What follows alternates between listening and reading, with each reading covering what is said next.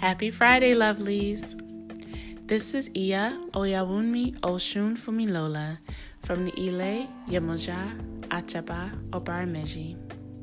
And today is Venusian Friday for our Stay in Power People podcast, where we bring you the messages we receive from Spirit.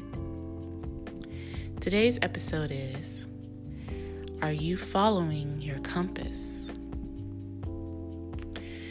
So lately, I've made several changes in my life, mostly based on what my own compass was telling me. There were instances where I decided to do something on a whim, and things mostly panned out all right. But there's nothing like checking the direction in your compass to ensure you're going in the right direction for the way you want to lead your life. Now, the compass I'm speaking of can be a few different things. Your intuition, for example, is a great compass. Our spiritual guidance is by far the best one. It has the full 360-degree view of our lives and will give us the information and encouragement that we need. But you found yourself on this journey. That doesn't mean you're on the right path or going to the right destination. When you look around and see where you are in your life and in your healing process, are you comfortable with where you are? If not, then have you checked your compass lately? Go ahead. What does your intuition tell you? When was the last time you've gotten a download from Spirit? Understanding if you're on the right path or not will then, of course, prompt you to make changes.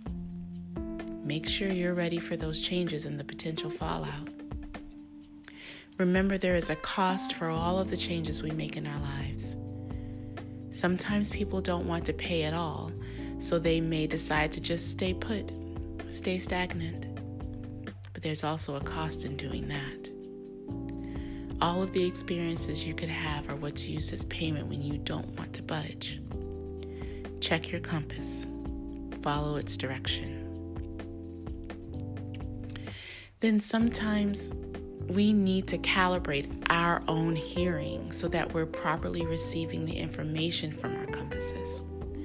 This can include meditation, taking care of our physical vessels, removing ourselves from environments and situations that do not serve us but only drown us in the bull crap. Make sure you're giving yourself what you need so that you won't have anything getting in the way of you properly reading your compass's directions. One more thing to think about.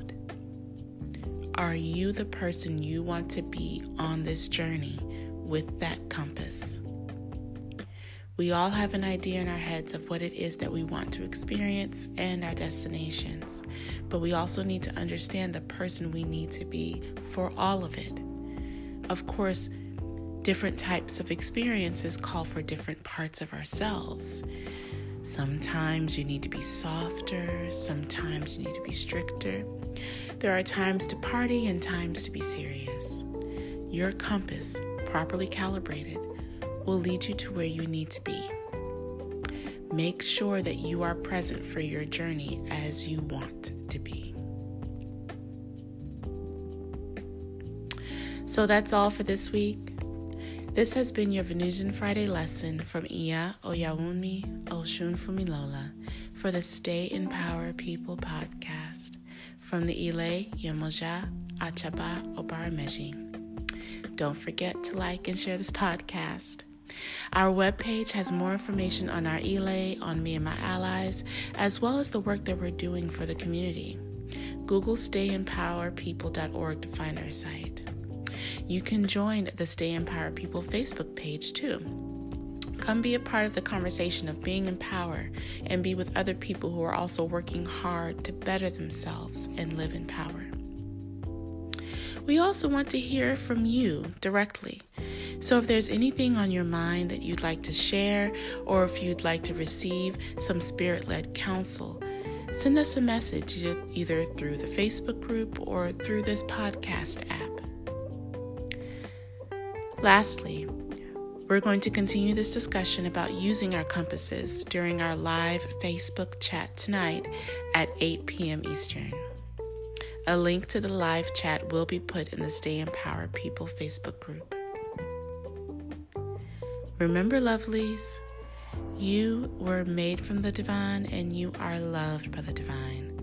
I pray for Spirit to continue to support, protect, and guide you, and that you will live and love in your full, true power and joy.